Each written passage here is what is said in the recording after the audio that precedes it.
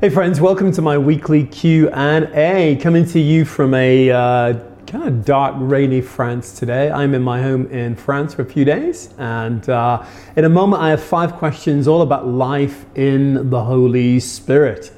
I'll jump into those in a moment. Let me do a few quick housekeeping things as usual. If you're new to my ministry, my name's Graham. I'm a British, sort of nearly French American. Born in the UK, lived here in France where I am today for 20 years, now live in the US. I lead a little group of churches in New England, travel, conduct crusades, preach Jesus saves and Jesus heals, Jesus sets free and Jesus fills with the Holy Spirit. You can find more about me on my ministry website, gjm.org. I want to say a big thanks to all of our new subscribers on YouTube. I think we have now 361,000, so way to go for that. We're believing the Lord for 1 million people to be watching these videos every month. So, thank you guys for that. Lastly, big thanks to all of the partners of my ministry as well. We have some new partners joined recently, and if you'd like to join that group, there is a link below for that. Good. So I have 5 questions today about life in the Spirit. Do all Christians have the Holy Spirit? What is the baptism in the Holy Spirit? Do all Christians speak in tongues? Which is my gift of the Spirit? And how can I see the power of the Spirit in my life? Good questions. So let's jump into these. Question number 1. Do all Christians have the Holy Spirit? Yes. Really easy answer. I think at times we, probably well-meaning people, throw clumsy language at this question. So do all Christians have the Holy Spirit? Absolutely. Do all Christians, I'm going to talk about this in question number 2, but all Christians have the baptism in the Holy Spirit? I would actually say no. Let me give you an example of that. Jesus, if I came to you and if we could visit Jesus at age 20, would you say Jesus had the Holy Spirit in him? No. I mean, of course he did. He was born of the Spirit. And yet at age 30 at the River Jordan, he was baptized with the Spirit. Come back to that in a moment. At the end of John, the Gospel of John, Jesus breathes on the disciples. This is post-resurrection, remember, and says, receive the Spirit. And then he says, wait until you be filled with power on the day of Pentecost. Subsequent experience. There's just many, many times where you see somebody being born again, and then the baptism of the Spirit is a subsequent. I can go on and on if you like. Philip came down to Samaria, preached Christ. They were converted. Peter and John come down and pray for them. Don't preach the gospel, not that they would be converted, that they might be filled with the Spirit. Ananias meets Jesus on the road to Damascus. 3 days later, Paul comes, calls him Brother Saul. Ananias calls him Brother Saul, yeah. You're my brother in Christ. We're born of the Spirit. And he now says, I've come to pray for you. Lay hands on you, Paul, that you might be filled with the Spirit. Acts 18, Paul finds believers in Ephesus and said, did you receive the Spirit when you believed? Now, I would look at it this way. Jesus was born of the Spirit. Did he have Holy Spirit in him? Yes, of course. But at age 30, he was baptized with the power of the Spirit for ministry. Remember Acts 1:8, you receive the power of the Spirit, you'll be witnesses unto me, dunamis, dynamite. So I would put it this way, all Christians have the Holy Spirit in them, absolutely, no question. But there is an anointing, an enabling, a power to be a witness, to be a ministry. And frankly, I would say, I think what's happened is in the past, especially in the charismatic movement of the early 60s, 70s, early 80s, people often there was often this have and have not language. Like charismatics would go to their evangelical brethren and go, you don't have the Holy Spirit. And of course the evangelical brethren would go like, yes, we do. And it became like this silly pantomime. Oh, no, you don't. Oh, no, you should do. And they were both right in a certain sense. So every Christian has the Holy Spirit, but there is an anointing of power, a baptism of power that is available to us. And sadly, this is a reality. You could spend the whole of your Christian life, be truly born again, have Jesus on the inside of you, and yet never know that power. It's the state of many in the evangelical church in the world, the kind of John MacArthur crowd. Will they be in heaven? Yes. Have they got the power of the Spirit right now? No, not so much, no. So Do all Christians have the Spirit? Yes. I would add this as well. Holy Spirit is in every believer. That's a relational thing. That's actually the most important thing in a way. He's in me for me, like Bill Johnson says, but he's on me for you. So the anointing is God being on us for ministry. Jesus had the Spirit all of his life. And then after his baptism in the River Jordan, he goes to the desert, comes back, goes to his hometown. What does he say? He says, the Spirit of the Lord is up on me. So the Spirit of God is upon us to do. He's in us relationally, but he's upon us to preach the gospel to the poor, to open the eyes of the blind, to set at liberty the captives, to bind up the brokenhearted, to proclaim the acceptable year of the Lord. The anointing is God on us to do. Boom. Question number 2, what is the baptism in the Holy Spirit? Well, we've covered that in a way in question number 1. Go back and listen to that if you're listening to these as separate answers. I would simply say this: the baptism in the Spirit is an experience that is available to every single Christian of God filling you with power. Is that power for the Christian life? To some degree, but it's actually mainly power to give witness to the resurrection of Jesus. I gave the analogy in question number 1 that Jesus, it's like Jesus was, if you can forgive my language, like an evangelical for 30 years, and then at age 30 he became Pentecostal charismatic. I'm going to upset some people with that. My point is, Jesus is righteous. He's the child of God. He has the Spirit of God in him all the time until age 30. And yet at age 30, he's baptized with power, with an anointing to do, an anointing of ministry. So the baptism of the Spirit is an experience that every Christian should have, can have, could have, but don't have. That is available to us, where God fills us with his power that we might give witness to the proclamation of the gospel and the resurrection of Jesus. Good. How is that experience available? Again, I was in a Pentecostal church for many years. I love those guys, but you don't have to tarry and wait. The early disciples, before the Spirit was given on the day of Pentecost, had to tarry and wait. And I've seen people who are like, well, I'm waiting to God to fill me with the Spirit. No, God has already poured his Spirit out on all flesh, Acts 2. What we need to do is receive. Now, the remit of my question won't give me time to unpack that, but how do we receive? We receive simply by faith. We don't receive as an experience. This is an experience, but it's an experience that you can't judge by your experience. You judge it by faith in the Word of God. Paul said in Galatians 3, verse 3, I believe it is, did you receive the Spirit by the works of the law or by the hearing of faith? So we receive the Spirit by the hearing of faith, by simply believing God's promises. Let me answer this one because it always comes up as well. Do you have to speak in tongues to prove you're filled with the Spirit? Again, I want to say, like theologically, I want to say no. Practically, I usually want to say 98% yes. Here's how I would put that. I believe when you're baptized in the Spirit, you have access to all of those 9 gifts of the Spirit, 1 Corinthians 12, to flow out of you. Now, my experience, biblically that's true, in my experience it's true.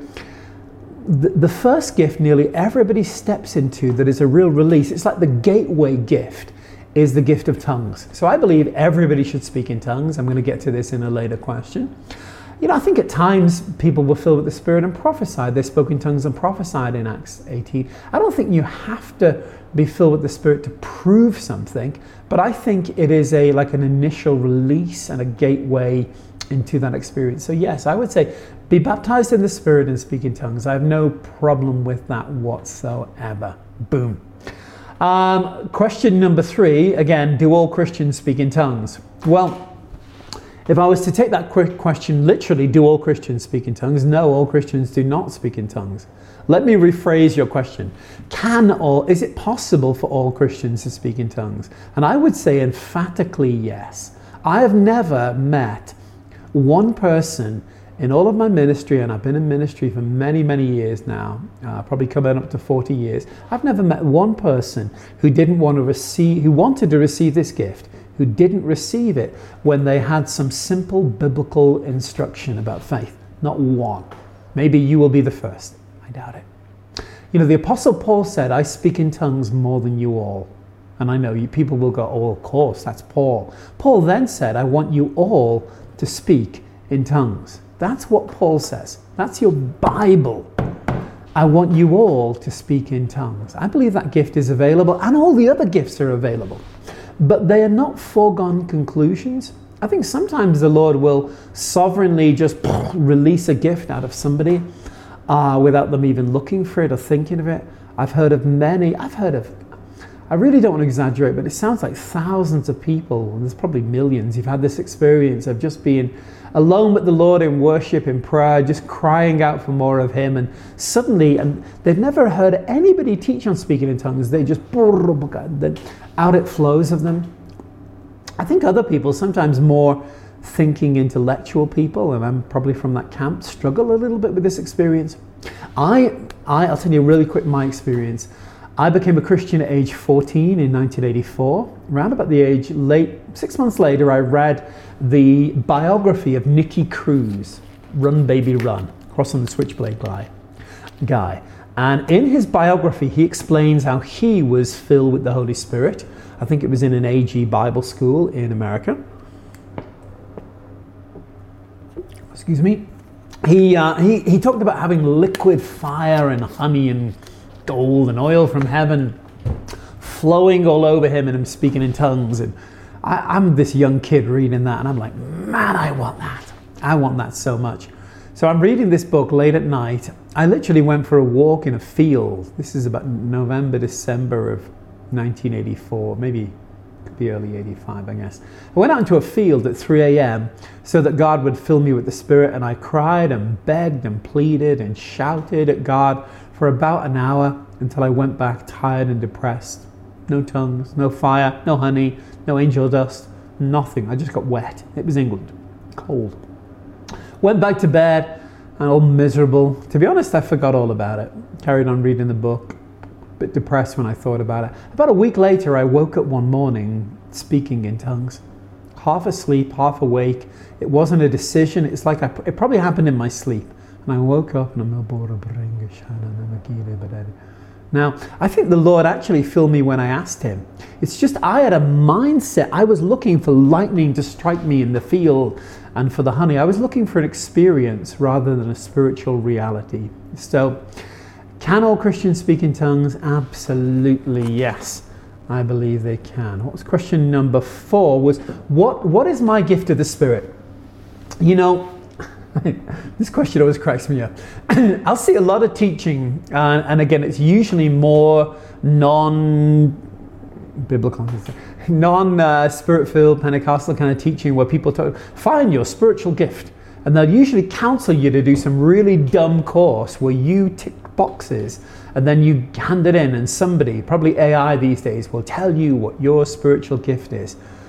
You know, R.W. Shambach, the evangelist, used to have a great phrase. He used to say, hogwash! And that's what I think of that teaching. Can I say this? Everybody has natural gifting, just innate human gifting. You may be gifted musically. You could be gifted with languages. You may be gifted socially. You may be gifted, in arts and crafts. There are many capacities and things that people have, and some have more than others, and there's a natural gifting. Okay. Secondly, there are giftings that are spiritual, but they're more related to what God calls us to do. Real spiritual hospitality, administration, practical spiritual things that will help you fulfill the call of God in your life. Number 3, there are gifts isn't a great word, but more like an office would be a better word. Gifts that come down from heaven that remain on a person for all of their life. Like I'm called to be an evangelist. I'm called to be, different people. I don't like ascribing gifts to myself because it's like putting a title on your name, but I'm called to ministry. I didn't choose that. At times I don't want that, sometimes. But God put that gift in me. But lastly, there are these gifts of the Spirit that we're talking about here, which are found in 1 Corinthians 12. The Bible lists 9 of them. I actually think the word gift I know the word gift shouldn't be there in the original text. It's added to our English translation to help the flow of the text. So when people say, what is my gift? Is my gift the gift of tongues? Is my gift the gift of prophecy? Is my gift the gift of healing? I say no to all of those. The gift God gave you is big reveal, is the gift of the Holy Spirit. He is the gift, and he has within him all of those gifts. So I don't think I have the gift of tongues, I have the gift of prophecy. I think we should look at it this way. I have the Holy Spirit living in me, and I have within me the ability or the capacity to prophesy, to speak in tongues, to let healing flow through me. And I don't own the gift of tongues, rather it flows through me. I don't own the gift of prophecy. It's not like I have the gift of prophecy that I can turn on and off. Rather, when I meet a discouraged person, a person in need of edification, exhortation, and comfort, God can flow a gift of prophecy through me, not to me, but through me to the person. And the gift is actually a gift in time and space, in moment, for that person.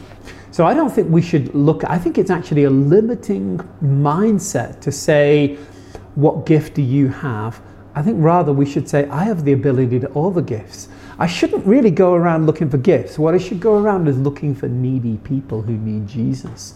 And Holy Spirit will flow in and flow through me. Boom. Question number 5, the last question is this, and it's a good one. How can I see more of God's power flow through my life? Now, you might disagree with this, but let me give you a few practical thoughts on this.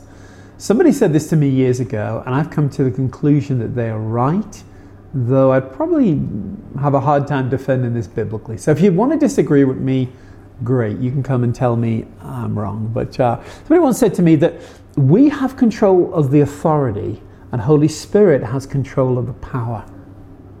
Let me say that again. It's like we have 100% control of the authority, of heaven's authority, and Holy Spirit in us has control of God's power. So when I say I've got God's power resident within me, what I'm actually saying is I've got the third person of the Trinity, the Holy Spirit, resident within me, which I do. And yet I actually, this is my experience. I'd love to meet, I'm not being funny, but I'd love to meet you if you have a different experience. But I don't think I can go around controlling the power of God. Yeah, I think Holy Spirit controls the power of God. What I've learned is that when I use the authority of the Lord, Holy Spirit will release the power that's necessary to do that. It's like, imagine if, authority is not the ability to do something. Authority is the ability to decree something, to say, it will be thus. Imagine if I had 100 policemen at my command and I say, right, move that crowd over there, and then they go and they physically remove or push or whatever it would take to move that crowd. It's a little bit like that. We have authority over sickness and disease. Holy Spirit is the one who causes it to happen. So how do we get more power in our life? I'm going to give you a few quick keys, 3 quick keys. Number 1, grow in your authority in the Lord. Grow in your authority. Realize you have all authority. I'd really encourage you to read the book, The Authority of the Believer by Kenneth Hagin. The Wonderful Name of Jesus by E.W. Kenyon. Really classical book. Grow in your knowledge of the authority. Number 2, grow in your intimacy with the Lord. Spend time with Him. Pray in tongues much. Let the Holy Spirit flow in and flow through you. I think Holy Spirit is in us, but I think for a lot of us, it's like we have clogged pipes, we have clogged arteries, and learn to love and worship Him a lot. You, beloved, praying in the Holy Spirit, building yourselves up in your most holy faith, keeping yourself in the love of God, Jude 1, verse 19 and 20. So the more we pray in the Spirit, the more that power will flow through us. And thirdly, I would say this, put yourself in situations where the power needs to flow. Put a demand on the power, not by you saying, God, give me power, give me power, give me power, but rather go put your hands on sick people's heads, take authority over that sickness, command it to go, and believe that the power will flow through you. I'll say this last thing as well. Don't confuse the power of God with the feeling, the emotion, the sensation, or the experience of the power of God. Really important truth. There's a difference between feeling power and believing by faith that power is there. Do you remember when all the people were in a crowd touching Jesus? And then that woman with the issue of blood touched Him, but she touched Him with a hand, the hem of the garment, amen. But she touched Him with faith. And it was faith that turned the switch on that let the power flow. It would behoove us to think about that, because that's exactly the same way, the same place, the same key that will cause the Lord's power to flow in and through us. Boom. Thanks guys for watching. I trust you're having a great day. I'll be speaking tomorrow in Église Zoe near the town of Tons. And I'll be back in the US in the coming week. So hit that subscribe button if you are on YouTube. Give this video a thumbs up, drop me a comment, love to hear from you. And bless you as you walk with the King. Bye for now.